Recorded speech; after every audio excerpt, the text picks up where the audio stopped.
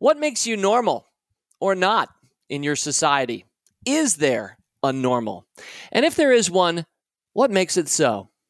Well, a rule-breaking, renegade group of academics, adventurers, researchers, and authors began to redefine these things a century ago, and the world has never been the same. In fact, despite our past and present troubles, the world is clearly today, to me anyway, a lot fairer, a lot more compassionate, and a lot more tolerant than any time in recorded history. And I think a lot of that has to do with Franz Boas, Margaret Mead, Ruth Benedict, Zora Neale Hurston, and their ilk. Franz Boas, were you like me, unaware of that name? Well, I was, at least, having never taken any courses in anthropology in my university days and pretty much being in the dark ever since. If Franz Boas is a name you do not yet recognize, dear listeners and fellow fools, you will come away about an hour from now with a much deeper understanding of how rule-breaking and rule-breakers really do open our eyes with the risks that they take, challenge our preconceived notions, and yes, leave the world, the campfire, much better off than when they first showed up. And our new friend, author Charles King, is here to help us learn his book, Gods of the Upper Air, our focus only on this week's Rule Breaker Investing. It's the Rule Breaker Investing Podcast with Motley Fool co-founder David Gardner. Welcome back to Rule Breaker Investing. A delight to have you with us this week. It is Authors in August. And earlier this month, I featured Shirzad Chamine and his book, Positive Intelligence. And then last week, we got to meet Michael Bungay-Stanier and his book, Do More Great Work. Both of those sort of executive coach types coaching you and me how to see things more positively and how to do more great work. Well, this week, a horse of a different color, and that's what I love about this podcast, our opportunity to go anywhere our whimsy takes us, as Dorothy Sayers once wrote. Lord Peter Wimsey, one of my favorite sets of detective books. But our whimsy this week is taking us to the world of anthropology. Now, I never did take a single course in anthropology as an undergrad, and I feel much the poorer for it. But one of the things we can do as adults is we can correct any mistakes we made, any blind spots we had in our formal education by reading and reading about the world, whether the world today or the world of the 20th century or well before that. And we're going to be covering some of the 20th and 21st century in today's interview. So I'm joined now by a Marshall Scholar, a Fulbright Scholar, Phi Beta Kappa, degrees from Oxford. For 25 years, Charles King has taught at Georgetown University, professional of international affairs and government, and recipient numerous times of teaching awards, which is greatly to his credit, to my eye, as well as previously serving as the chairman of the faculty of Georgetown's redoubtable School of Foreign Service. Now, Charles has written numerous books, often focused on Eastern Europe, which is in some ways what makes the focus of this week's podcast a bit surprising, because his 2019 book, Gods of the Upper Air, seems something of a departure for him. Newer ground, not just for him perhaps, but for many of us, me included. This book is on the rule-breaking development of anthropology and its emergence in the 20th century. And not only that, but Charles struck gold. Well, at least I hope some stipend was in order, because Gods of the Upper Air won the Francis Parkman Prize in 2019, awarded by the Society of American Historians for, and I quote, the best book in American history each year, end quote. Charles, I'm delighted to be joining with you. Thank you so much. It's a real honor to be with you. Thanks for inviting me. And the award was actually granted, I think, in June of 2020 for your 2019 book. Charles, did you in fact come away with any gold, any stipend as your book won the Parkman Prize? Well, the folks who organize the prize do include a stipend with it, and I was very grateful for that. But even beyond that, just the recognition. I mean, the list of previous Parkman winners is just a kind of who's who of American historians. And myself, not actually being an American historian, it really meant a lot that they would put me in that number. I first got to meet you because our mutual friend Keith Hennessy, who has a wonderful book club here in Washington, D.C., and somehow manages to pull the authors in. Maybe it's because we take out a private room in a nice restaurant and invite the author in. And that's when I got to meet you, Charles, on January 9th of 2020. It was 5 months later that you won that award. So I didn't know at the time you were going to win it. And I don't think either of us knew at the time that a global pandemic was coming on. And boy, has the world changed a lot since January 9th of 2020. But I want to thank Keith again for the introduction. And Charles, the subtitle of your book, pretty explicitly shows your focus. That is how a circle of renegade anthropologists reinvented race, sex, and gender in the 20th century. But would you first of all just explain how you selected your title, Gods of the Upper Air? Well, there is a bit of a story to that because the book was originally called something else. I had sold the proposal to my publisher, Doubleday, with a different title. The publisher didn't really care for the one I had originally chosen because titles are really important. They're the thing that sort of initially, tells a reader what your book is going to be about. And as the publication date was sort of steaming toward us, we didn't really have a title.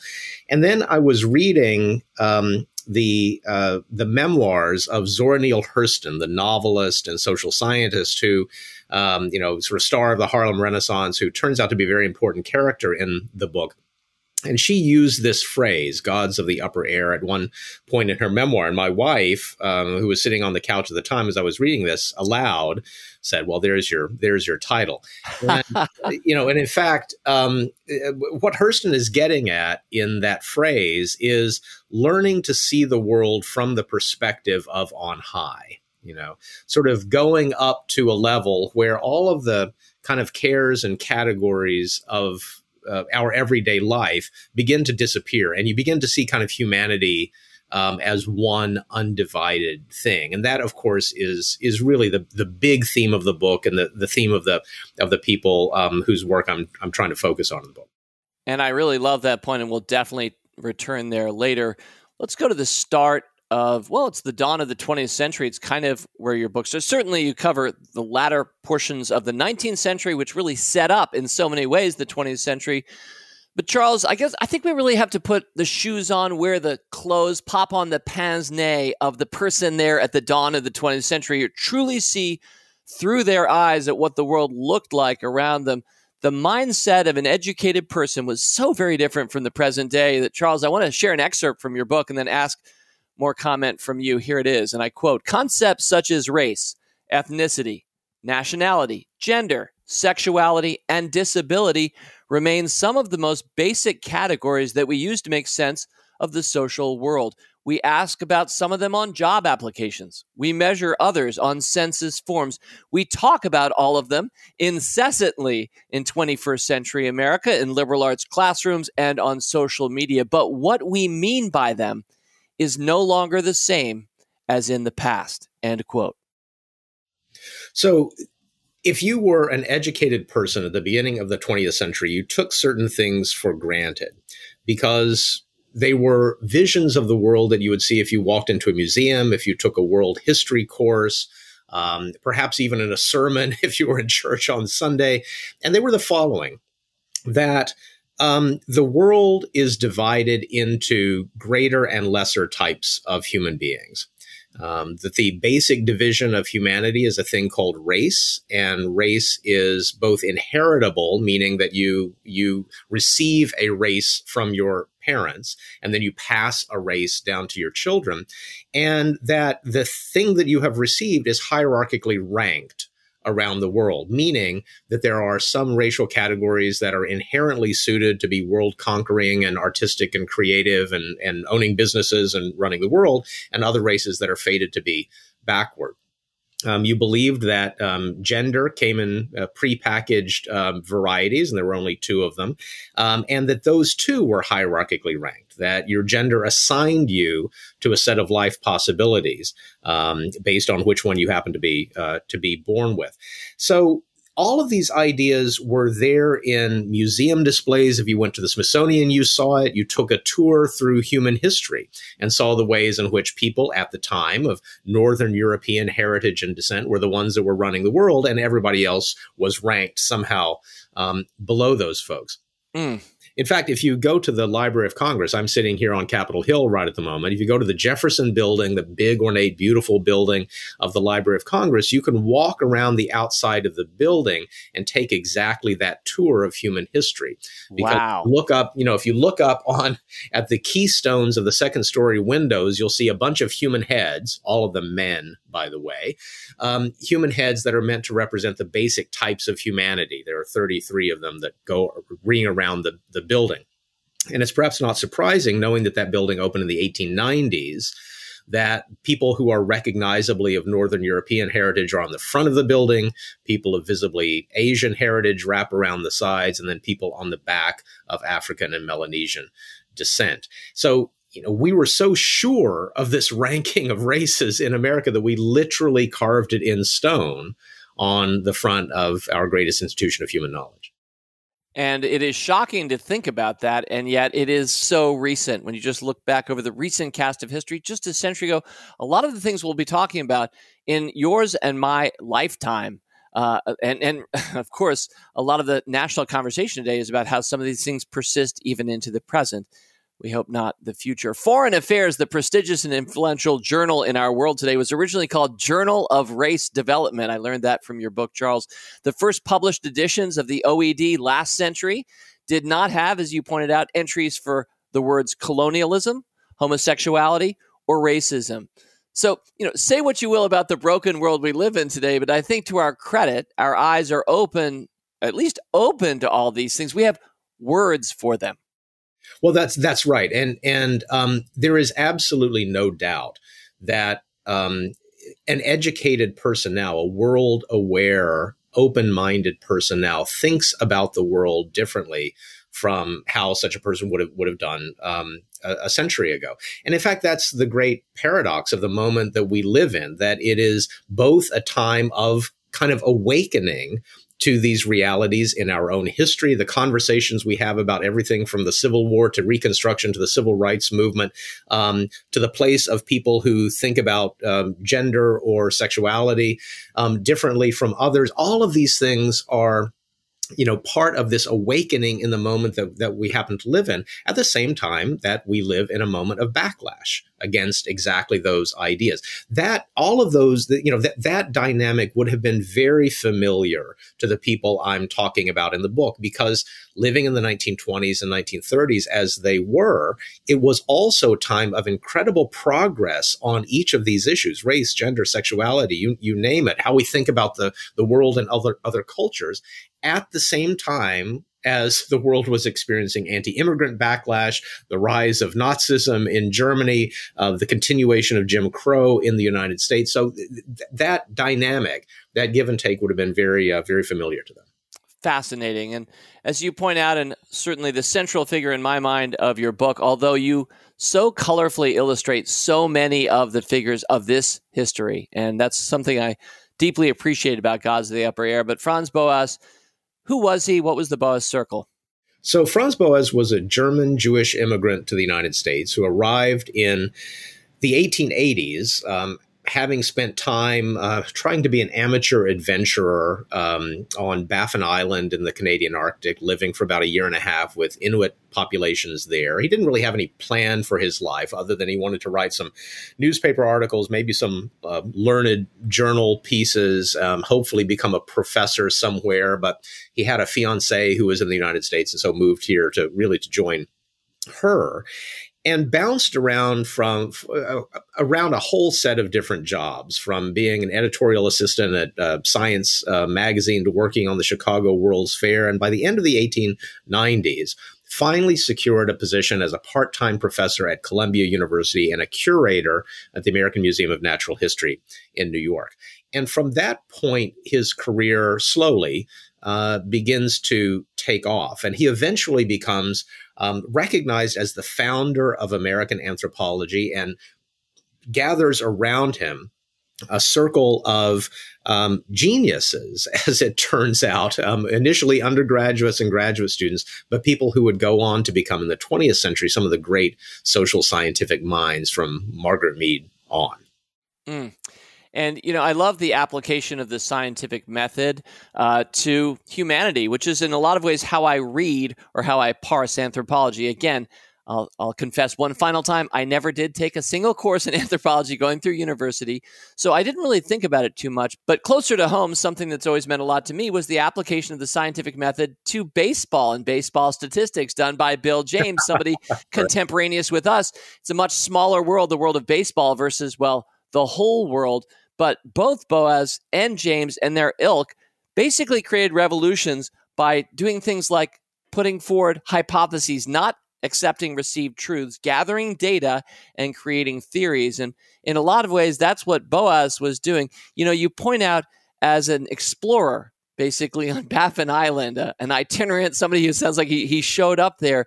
So many of the 19th century explorers were interested in the climate. They were fascinated by it's the 5th largest island in the world. It's way up there in Canada in the Arctic. There are, I was checking today, there are about 13,000 people living on Baffin Island even today, but a lot of them still Inuits. But so many of the people who'd come through before Boas were fascinated by the ecology and the geography. He was fascinated by the people, and that made him very different from the people who'd preceded him. What did Franz Boas learn from the Inuits? Well, look, he was spending time in this very inhospitable environment where you had to know how to survive. Someone had to show you how to survive, what was good to eat, how you build a shelter in the middle of winter. And it struck Boas at some point during his time there that even though he had degrees from some of the best universities in the world, German scientific universities, he had a doctorate in physics. Here in this place, in the middle of winter, in an Inuit village, he was really stupid. He wasn't even a fully formed human being. He didn't know the things that you needed to know to be a proper adult in this environment. And from that personal experience, he began to spin out what would turn out to be, by the later 20th century, an entire theory of human society, that who we are depends very much on where we are. The social context we grow up in, the institutions that surround us, the habits that we inherit from parents and friends and colleagues, all of these things go into shaping who we are as individuals. And even though that seems like a very normal, commonsensical way of thinking now, it wasn't at the time, because again, we go back to what you're being told in a museum or on the facade of the Library of Congress.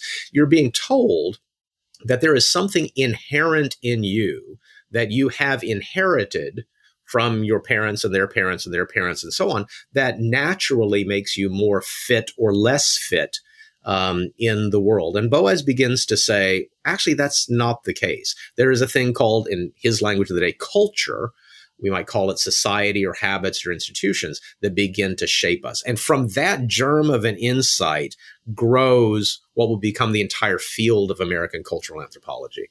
It was an act of humility on the one hand, because his takeaway from Baffin Island was, we're no better than them. And in fact, in a lot of ways, he was, as you mentioned, completely inadequate in the circumstances in which he found himself.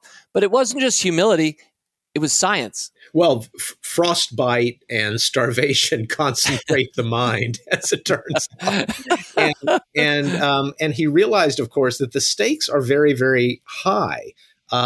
He could function really well in a tweed suit at the lectern. He could function perfectly well in that culture, if you want to put it that way, in that environment. But taken out of that, and he was a very different kind of person. In fact, he wasn't the same human being. He was a different human being when placed in a different context. And it's in fact that insight that then defines what we come to call anthropology, the study of human beings in their cultural and social context. And I love the takeaway. I find myself quoting you. I'm going to keep doing it throughout our hour together because it's just so beautifully written. This is how you put it near the end of that section. And I quote, "If it is now unremarkable for a gay couple to kiss goodbye on a train platform, for a college student to read the Bhagavad Gita in a great books class, for racism to be rejected as both morally bankrupt and self-evidently stupid, and for anyone, regardless of their gender expression, to claim workplaces and boardrooms as fully theirs, if all of these things are not innovations or aspirations, but the regular, taken for granted way of organizing a society, then we have the ideas championed by the Boas Circle to thank for it," end quote.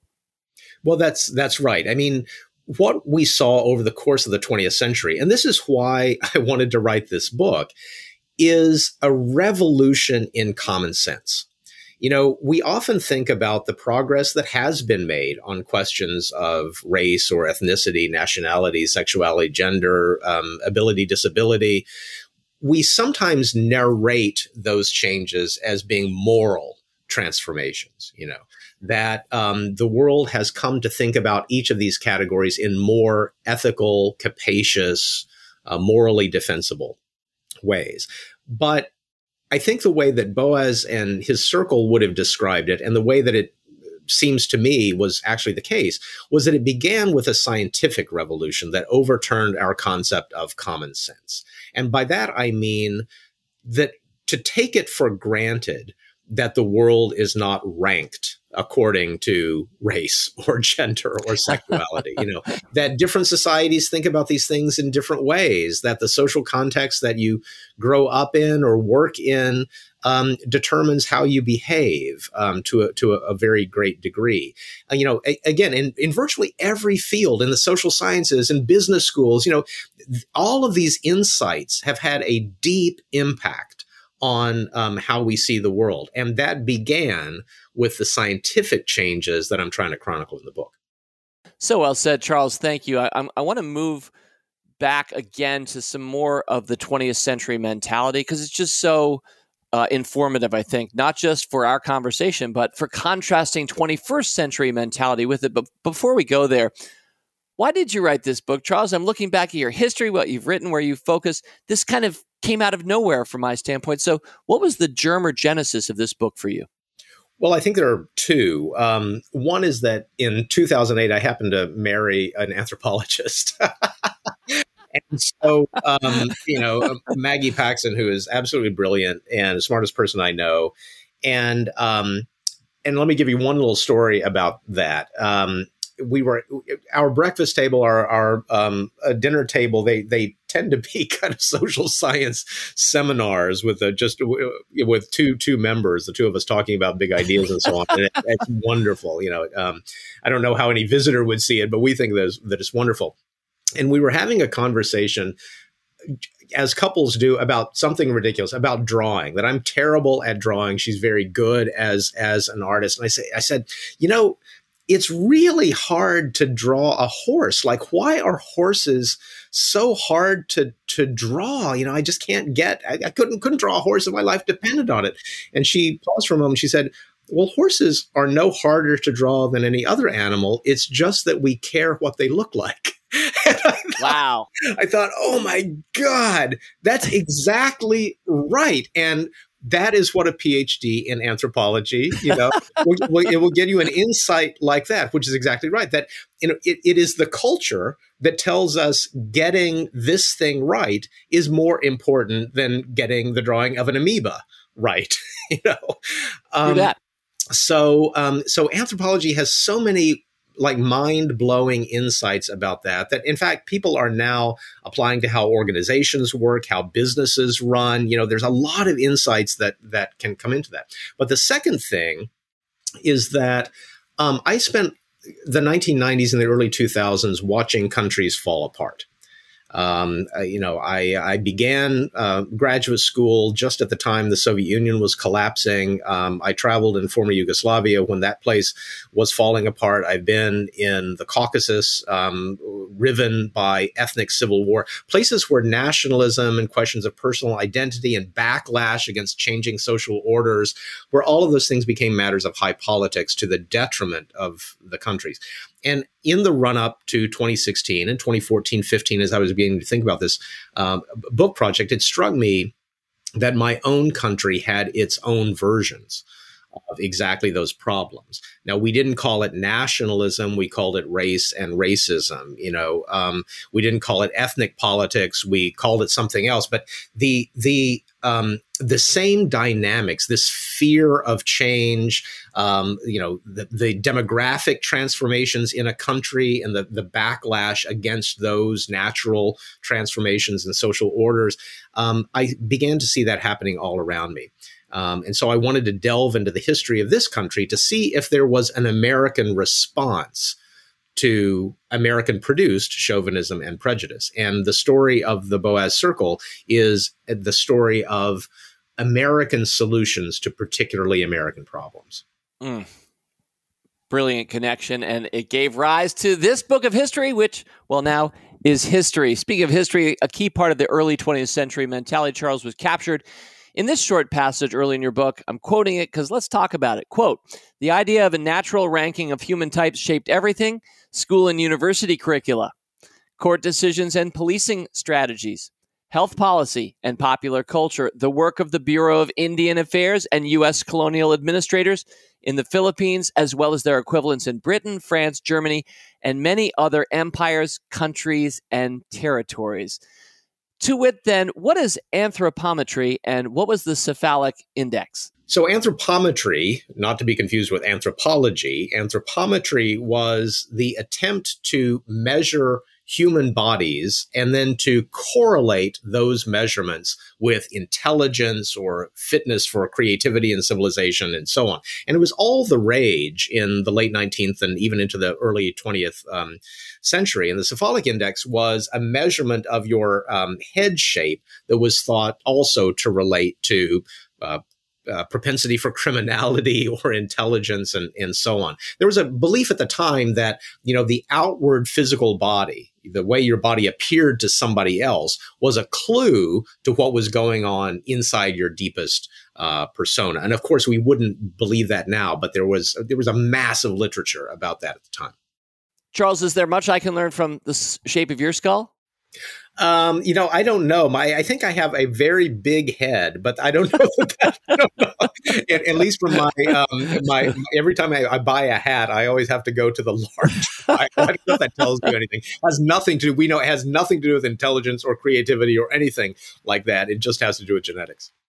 Thank you. Let's now move on to what I think is a hugely important subject in your book. Of course, great cultural importance in our world today. One word: race. So let me start by asking you, as you tell the story in your book, and I lazily had never bothered inquiring, why are so-called white people referred to as Caucasians? Well, it's an interesting story, and it makes absolutely no sense other than as a part of the weird inheritance of this thing called race. It all goes back to the 18th century to one German anatomist named Blumenbach, who, in the attempt to determine how many races there were in the world, and this among anatomists and people who we would later call biologists, weren't called that at the time. This was all the rage, trying to divide the world into natural races in the same way that we would divide other species, into species, kingdom, phylum, class, order, family, genus, species, all of these different categories. And he, in studying a collection of human skulls that he had at his university in Germany, came across one skull that he found to be just perfect, just like so beautifully formed. It had to be the one that God had originally created, from which every other type of human being had descended. These people, by the way, in the 18th century were what we might call devolutionists rather than evolutionists. They believed that God had created perfection, and everything else had sort of devolved from that. And it turned out this skull was from a young woman from the Caucasus Mountains at the intersection of Turkey, Iran, and the Russian Empire at the time. And so he used this label Caucasian from the Caucasus Mountains for people we would later come to call white. And that simply became the scientific term that stuck.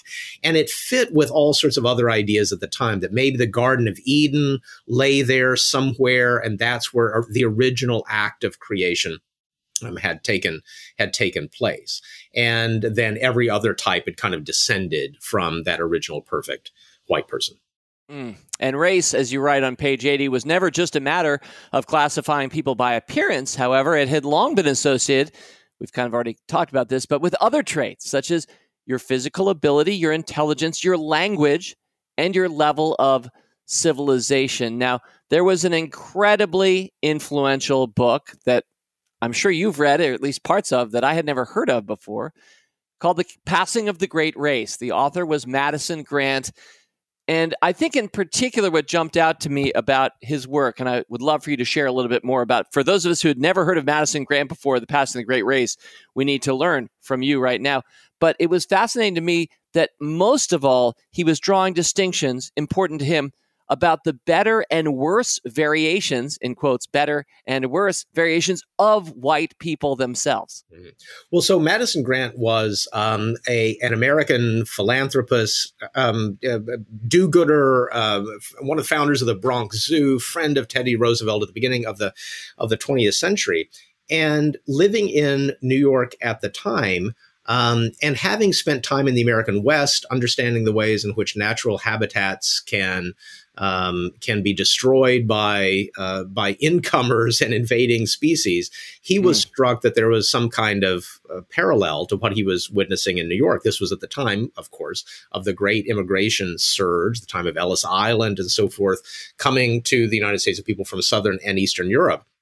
And he began to be worried about what would happen to the noble American species, just like the bison and the elk, with all of these newcomers coming in. Of course, to him, the great noble American species happen to be people exactly like him, people of Anglo-Saxon, as people would have said at the time, descent and heritage. And so he wrote this book called The Passing of the Great Race, published in 1916, which became a huge bestseller. Everybody read it. It was one of those books, there are a few books every year that have to be on your coffee table or your bookshelf. This was one of those big books of the moment, in which he argued that countries that restrict immigration of lesser types, of course, it went without saying to him that non-white races were lesser types, but even within the umbrella category of white, restricting people who weren't of Anglo-Saxon background or Nordic or North European background, that the country would preserve itself best the fewer number of those other types you let into the country. And it became central to debates in the 1920s about immigration reform and in fact the anti-immigration laws that came into force by the middle of the 1920s. And that book went on to have a huge, in fact, global impact, because in country after country, if you were looking for an argument for how to restrict immigration and how to preserve your racial essence, particularly in Northern Europe, you turn to Madison Grant. And as part of the research for this book, I went to the Library of Congress in the rare books room. And if you go there today, you can do the same thing. You can hold in your hands Adolf Hitler's copy of The Passing of the Great Race, signed to Adolf Hitler. This turned out to be actually really important in Hitler's thinking, because the book was translated into German exactly at the time that Hitler was writing Mein Kampf. So, this goes back to the point we were making earlier, that these ideas were not fringe. They were actually the scientific and political consensus of the day. That's how you have to understand everything from Jim Crow to anti-immigration legislation of the 20s. This was what the power structure at the time believed to be true. And that was such an eye-opener for this American that in 1925, Austrian radical Adolf Hitler, inspired by The Passing of the Great Race, wrote a letter to Grant calling it, and in quotes, my Bible. Yeah, and historians have done a terrific job in the last few years, a number of really wonderful historians focusing on the American influence on German politics and the development of Nazi ideology. In fact, it turned out that in the 1930s, Nazi lawyers and biologists and demographers were deeply studying the United States. And that makes sense when you think about it, because they were in the process of building a racially ordered state. So why wouldn't you study the country that, as Hitler actually says in Mein Kampf, the country that comes close to getting race right is the United States? Because no country in the world had a more perfected system of racial categorization. We asked about it on censuses, of segregation in schools and train cars and theaters and, you name it, and in the segregated United States, not just in the old South, by the way, but all across the United States. No country had a more widespread system of preventing marriage across racial lines. And by the way, if we think this is ancient history, it was the year I was born that it became fully legal in the United States, in all of the United States, for people to marry across racial lines. So when people talk about, re-narrating the history of race in this country, we're not talking about a radical idea. We're actually just talking about coming to a more clear-eyed understanding of the way in which race has worked historically in the United States. It is stunning, Charles. And to put a capper on that, again, I just quote this line from you, kind of concluding that section, quote, "The Germans were working diligently to understand how the United States had gotten racism so right," end quote. That's exactly right. I mean, you might say that, the Nazi Germany created some of the first area studies programs in the United States, that they were going abroad to study how this foreign country had done things so that they could emulate it in Germany itself. And, so they had study abroad programs. They had scholarships for doctoral students who could come to the United States, particularly to Southern universities, to study how Jim Crow worked. One of the things that's always confounded me is that so many of us are mutts.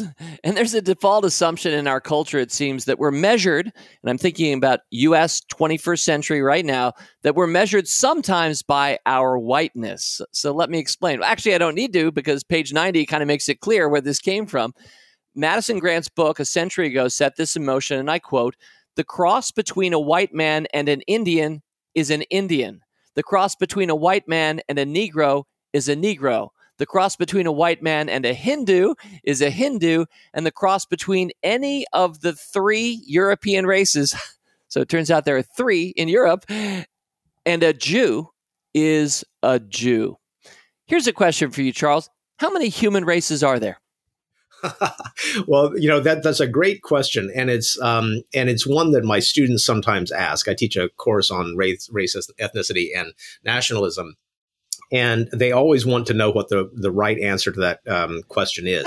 And of course, the only right answer to that question is zero.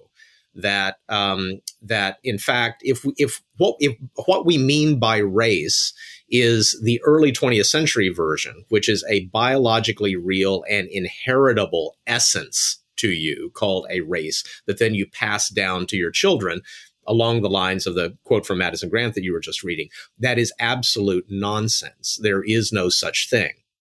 If we mean, on the other hand, the way in which race, in a way, race is a verb. That is, how do you get raced, or how do you get assigned to a category? What is race as a social concept? Of course, that's very real, at least in the United States, and different countries do it in different ways. But there is no universal number of races that is applicable in every country. In fact, all of those categories, as the book tries to show, all of those categories are products of a specific history, set of power relations, culture, if you want to call it that. In fact, even if you go back to Darwin, and I think it's the Descent of Man, he has a whole passage in which he makes fun of the attempt to determine how many races there are. And he has this beautiful paragraph where he says, well, some people say there are 2, and he gives a citation. Some people say there are 7, he gives a citation. Some people say there are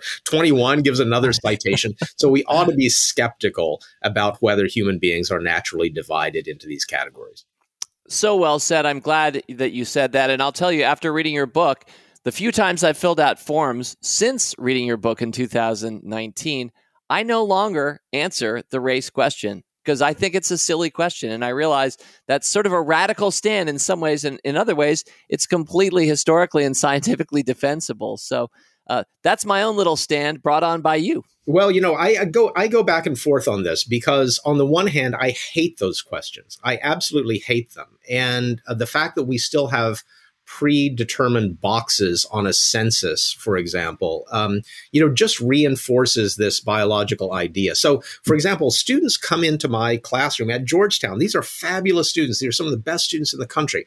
And they have learned in school to say race is a social construct, that they know that to be true. But what that means in practice, or, they still want race somehow to be biological, to have like a biological reality to it, and to be fundamentally different from a thing like ethnicity or nationality. I give them I give them a little quiz, a whole set of things: race, gender, nationality, ethnicity, membership in the Star Trek fan club.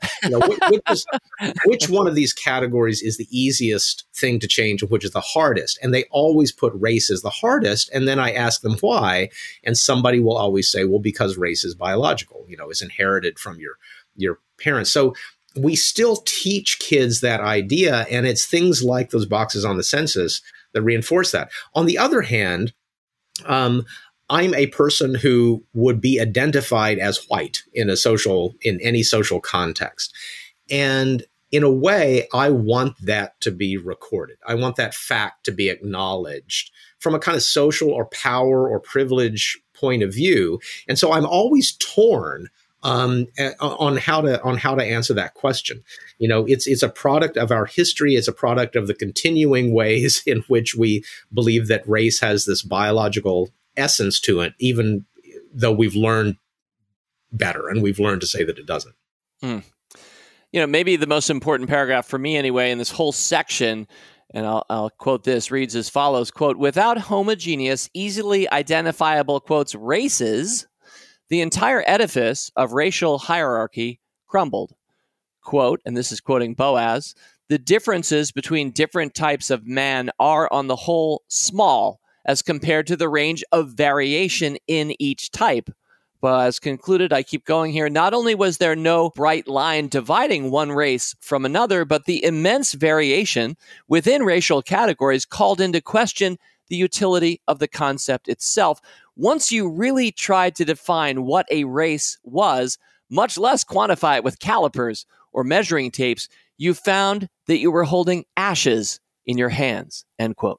Exactly right. And this goes back to, Boas being employed by Congress at the beginning of the 20th century to do a series of studies to try to understand how immigration, this massive Ellis Island immigration, was affecting the American body politic, if you like. Were Americans physically becoming different because of reproduction across racial or ethnic lines? And what he found, published in a rather obscure, but as it turns out, very important report in 1911, was that children born in the United States had more in common physically, if you took all these body measurements, they had more in common with other American children than they did with members of the same racial type who still lived back in their country of origin.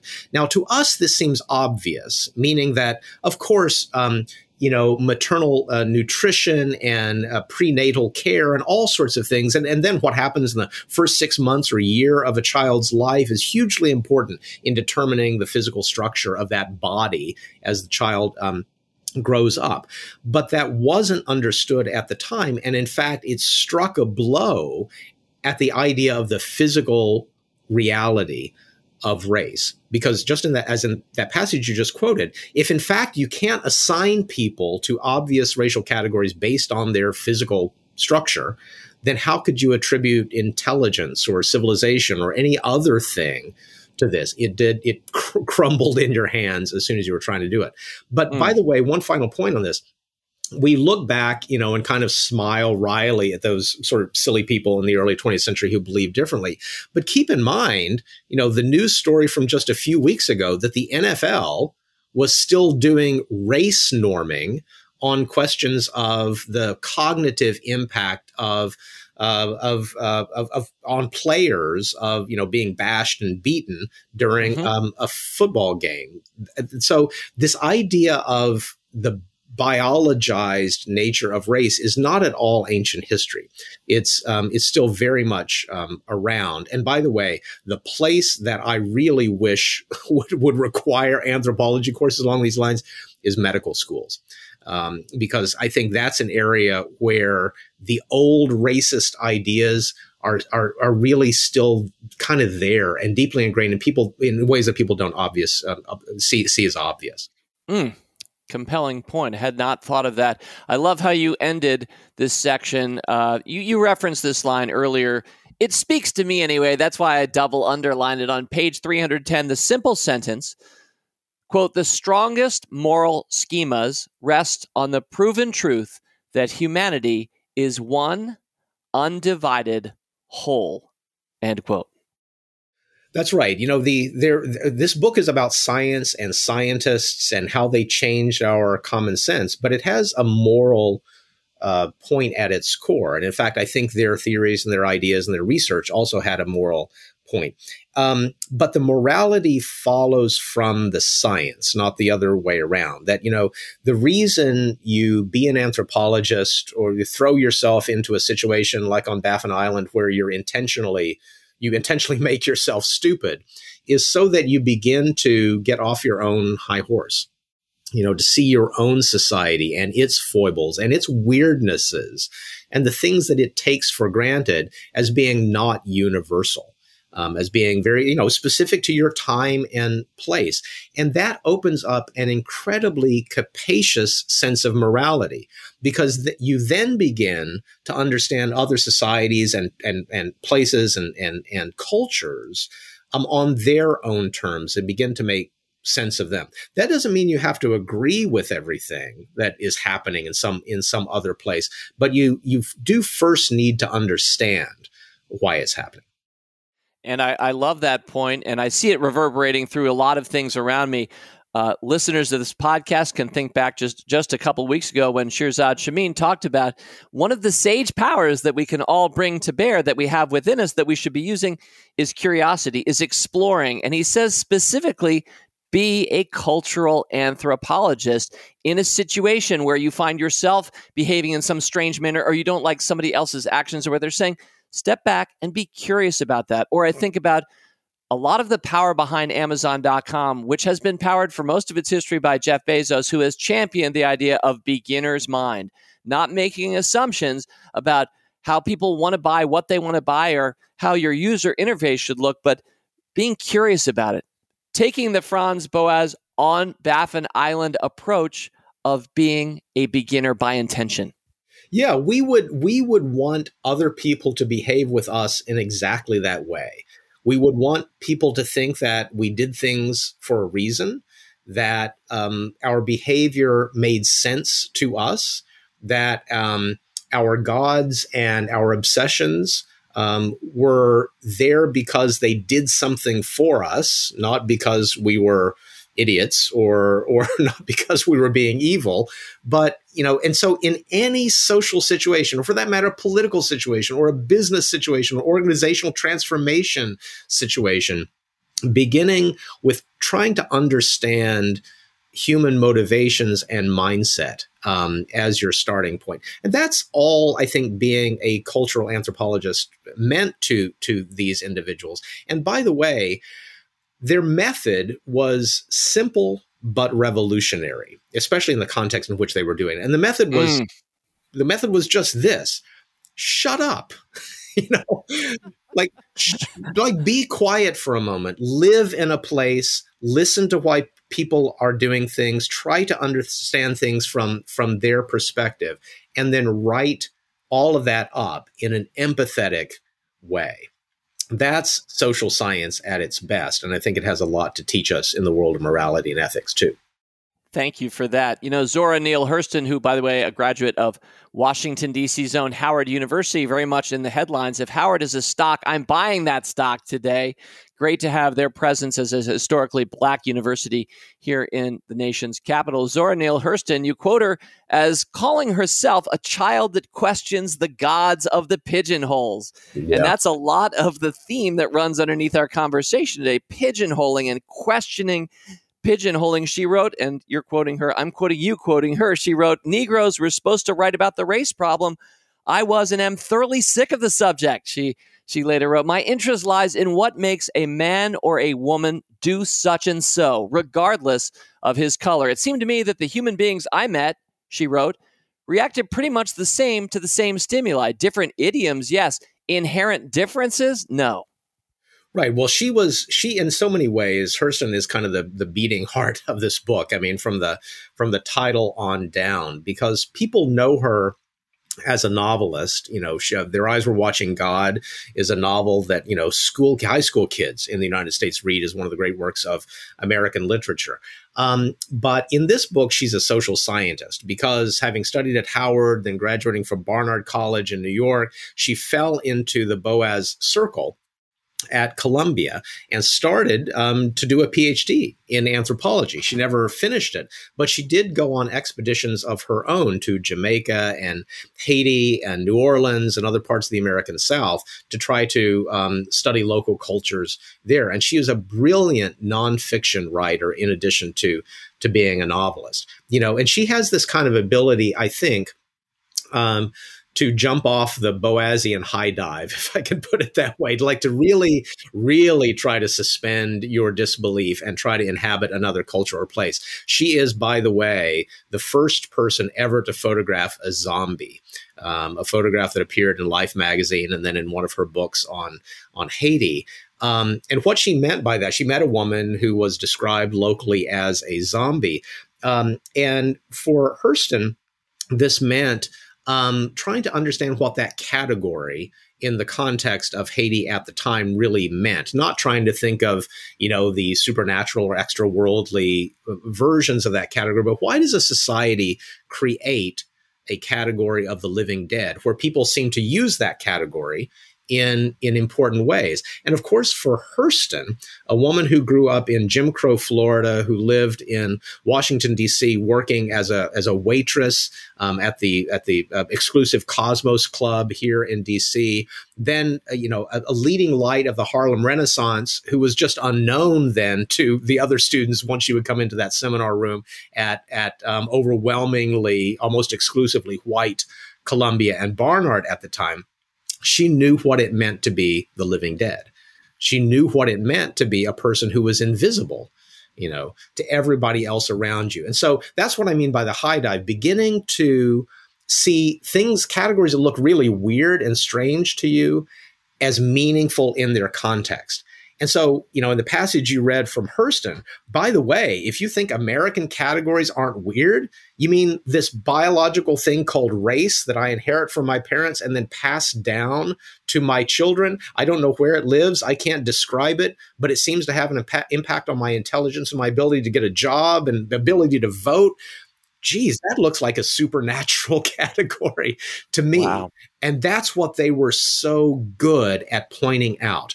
Not the way in which other societies are always models for one's own society. They might not be at all, but the way in which we can change the way we do things by making ourselves weird. Mm. So she was one of the bright lights of the 20th century who studied under Franz Boas and was at Columbia. At a certain point, Boas starts to lose his social capital at his own university and starts getting defunded. But one of the interesting things to me about that time is that it seemed like the women studying under him, specifically more so than the men, it was a woman-led circle that all of a sudden starts to popularize him, and they start to get published, and they're Margaret Mead and they're Ruth Benedict. And it's a fascinating thing to reflect on. Why was Boas losing social currency at his own university? Well, Boas was the kind of person who always made administrators mad. And, I've been a department chair, and there are sometimes difficult colleagues. And Boas was absolutely a difficult colleague. Then that kind of went along with his brilliance in some ways. But, he would write letters to the editor of the New York Times on various outrageous subjects having to do with the politics or international affairs of the day. He was a great opponent of the First World War. He couldn't figure out why the United States was preferring British imperialism to German imperialism. That just didn't make any sense to him. He, by the way, in the two world wars, the two bits of his identity were targets. So he was German and Jewish. And so in the First World War, he experienced, living in the United States, what it was like to be, a deeply unloved minority. That's, a not often told story about what happened to German Americans during the First World War and their exclusion. They're being targeted by the United States government and so on. He experienced that firsthand. And then, of course, during the Second World War, being the most hated and unloved minority as a Jewish man, although living safely in the United States, in his own homeland as the Nazi Party rose in Germany. So, all of these folks in one form or another were outsiders. And that turned out to be really important to the way that they saw the world. The revolutionaries do not come from the people at the center of power. The revolutionaries come from the people who have a view from, out of the corner of their eye of what's going on. And it's a clearer way of seeing things. By the way, all of them at some point in their lives had exactly the same experience. Boaz as a German Jewish immigrant at a time of anti-immigrant backlash, Hurston as the only black student at Barnard, Margaret Mead and Ruth Benedict, by the way, two of the other characters in the book, who are in this loving same-sex relationship at a time when that had to be kept quiet. They all experienced the same thing. At some point they said, wait a minute, all of the struggles I'm having in life are either because of my own deviance and ineptitude, that, there's something wrong with me that is causing me to have problems in my job, that I can't move forward in my profession, or there's something about the relationship between me and the institutions, culture, society in which I happen by chance to have been born, that I'm fine. I'm okay. I'm an integral, fully formed human being. But there's something about my fit into where I happen to have been dropped by fate. And that is the beginning of this idea that, that where we are is a big part of determining who we are and our life chances. And the study of that, you might say, is a huge leap forward in American social science, and for that matter, American common sense. American common sense, indeed. And on the one hand, it seems so commonsensical that we're so based on and related to and influenced by where we happen to be born. And yet it's also so hard to remember that sometimes, even at a national conversational level. Well, as we move toward close, Charles, I definitely want to open it up briefly to sex and gender. You just kind of did it there with Margaret Mead and Ruth Benedict. So I want to get there. We're running out of time, of course. But before we go there, I do want to just mention that in part of my preparation for this interview, Charles King, I went back checking Columbia University, having it on my mind. And did you know that there was a university president in the 19th century named Charles King of the Columbia University?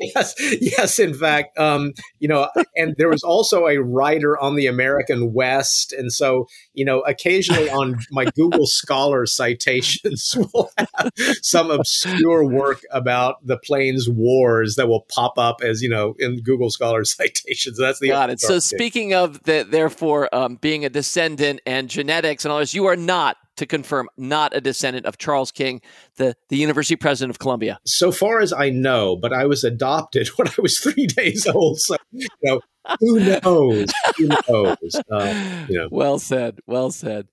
All right. Now I want to share with you yet another quote from your book. This one jumped out to me as we start to talk a little bit about deviancy, if you will, whatever that means, and sex and gender. So I quote, "Western society was obsessed with seeing people as types of some deeper, innate reality. Gender was no more than another version of race or head shape, one more way of reducing individual ability by corralling it. A civilization," Margaret Mead concluded in her work Sex and Temperament, "a civilization might take its cues not from such categories as sex, race, or hereditary position in a family line, but instead of specializing personality along such simple lines, recognize, train, and make a place for many and divergent temperamental endowments," end quote. That's a little bit of a mouthful, but you just continue on a little bit from there. "To do otherwise wasn't at base a matter of injustice or oppression, as it would later be labeled, although it produced plenty of both. It was just a terrible waste, a vast squandering of talent, energy, and aptitude, all bottled up inside people who were forced to live their lives as tragically less than," end quote. So she was trying to get at the idea that if we would just take off what Boaz called our Kulturbrille, our cultural lenses for a moment, and begin to see people as people and talents as talents and abilities as abilities, we will look around us and discover suddenly all of the walls that we have created, both mental, cognitive, as well as literal walls, to keep people from realizing that potential. We've had a transformation in the United States on questions of sexuality over the last decade. We've had a transformation or continuing transformation over questions of gender. And, Mead was kind of at the forefront of helping us see those things. We've had a transformation over the question of disability, over the last 30 years in the United States. And once you begin to see the problem, not as a moral one primarily, but to see it as a matter of how do I make my organization, my country, my business, my school better by unleashing the talent that I have, because of my culture lenses, put behind a wall. That's a different way of seeing things. So, for example, you think of the Americans with Disabilities Act and the revolution in common sense that through the bravery and activism of so many people for so long helped other Americans begin to see that, for example, if the only thing preventing the expression of talent in an organization is a staircase, why wouldn't I remove that staircase and make a ramp? Is the only thing that is preventing kids being loved in a secure and beautiful and loving environment a particular vision of what constitutes, from a state point of view, a thing called marriage? Why wouldn't I make that more capacious? So this revolution in common sense was a thing that the Boas Circle, Mead, and others were really trying to get us to see. And we're beginning, I think, to see how that might work in lots of domains of American life. What do you think our present day national conversation, if you will, Charles, what do you think we see really well now, perhaps for the first time? And what don't you think we are seeing? Well, I think, in the same way that we look back on those museum displays from a century ago, or look at the obvious overt racists like Madison Grant from a century ago and kind of either shake our heads or laugh at them, of course, our grandchildren and great-grandchildren will do exactly the same thing to us. We are all, in our way, museum pieces.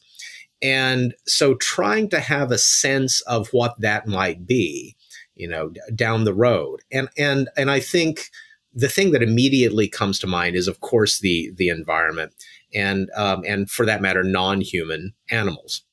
I think we will not think the same way a century from now, if we make it, about the other creatures that inhabit this planet and about the planet itself in exactly the same way we think about it now. Our hierarchy of those things will be different. Our sense of what is urgent and morally correct, I think, will be very, very different too. So all of these things are kind of scary. They really are, because they take us from the top of the pile and say, no, we're actually situated in history.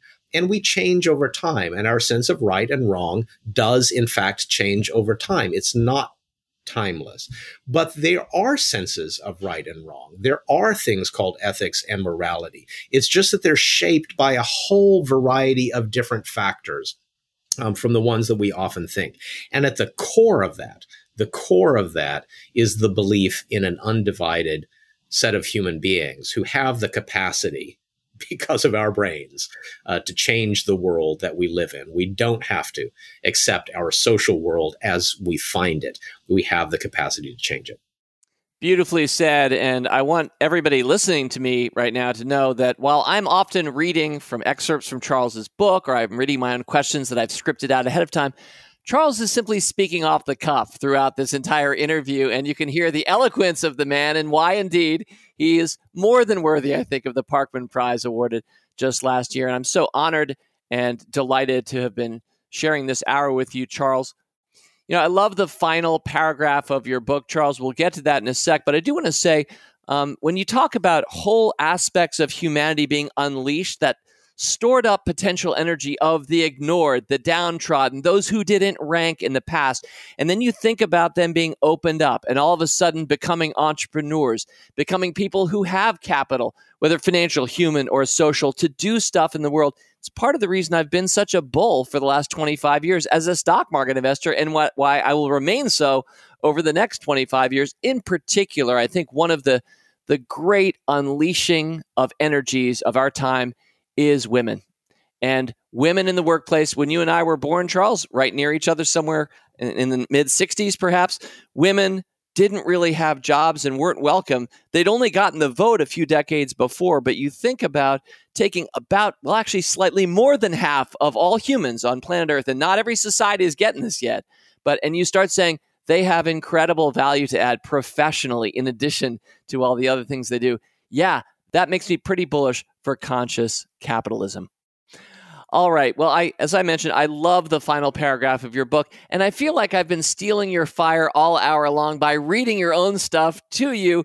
I hope everyone knows Charles is writing these things, not I. But I wanted the final paragraph to just appear here on the podcast, and I thought, let's have Charles himself read the way he ended his Parkman Prize award-winning book, Gods of the Upper Air. Charles, would you share with us the final paragraph? You bet. Here he goes. With the benefit of hindsight, it is easy to see racial science, eugenics, colonialism, and the excesses of nationalism for the misguided things they were, and in their modern guises still are. The more difficult thing, even for committed cosmopolitans, is to recognize in oneself the errors that Boas and his students were trying to correct. I have seen and heard, Hurston wrote in a passage deleted from her autobiography. I have sat in judgment upon the ways of others, and in the voiceless quiet of the night, I have also called myself to judgment. End quote. The most enduring prejudices are the comfortable ones, those hidden up close. But seeing the world as it is requires some distance, a view from the upper air.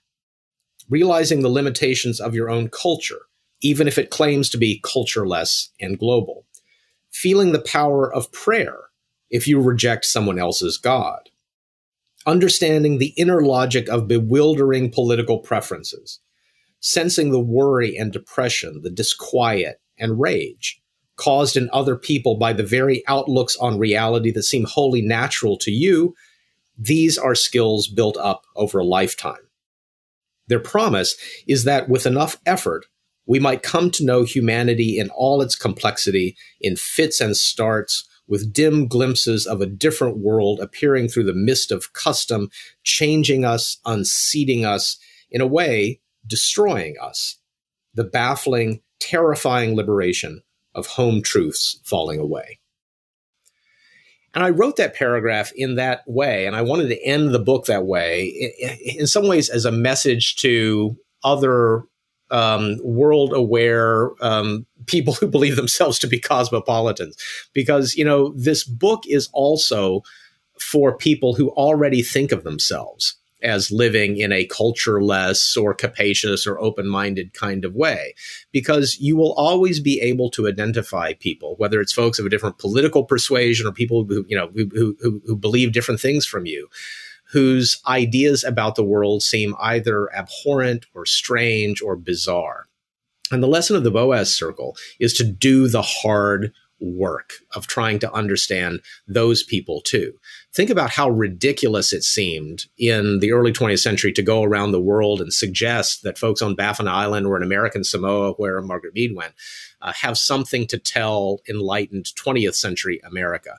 Well, there are lots of places in the world and ways of seeing the world that I think we need to sharpen our ability to understand. Doesn't mean you have to end up agreeing with it, but understanding why people believe what they do is important for liberals and for world-aware cosmopolitan people who believe themselves to be that, just as much as it is for people that we might think of as benighted and in the thrall of tradition.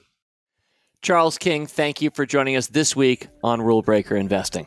Thank you so much. I'm just delighted to be with you. As always, people on this program may have interest in the stocks they talk about, and the Motley Fool may have formal recommendations for or against. So don't buy or sell stocks based solely on what you hear. Learn more about Rule Breaker Investing at rbi.fool.com.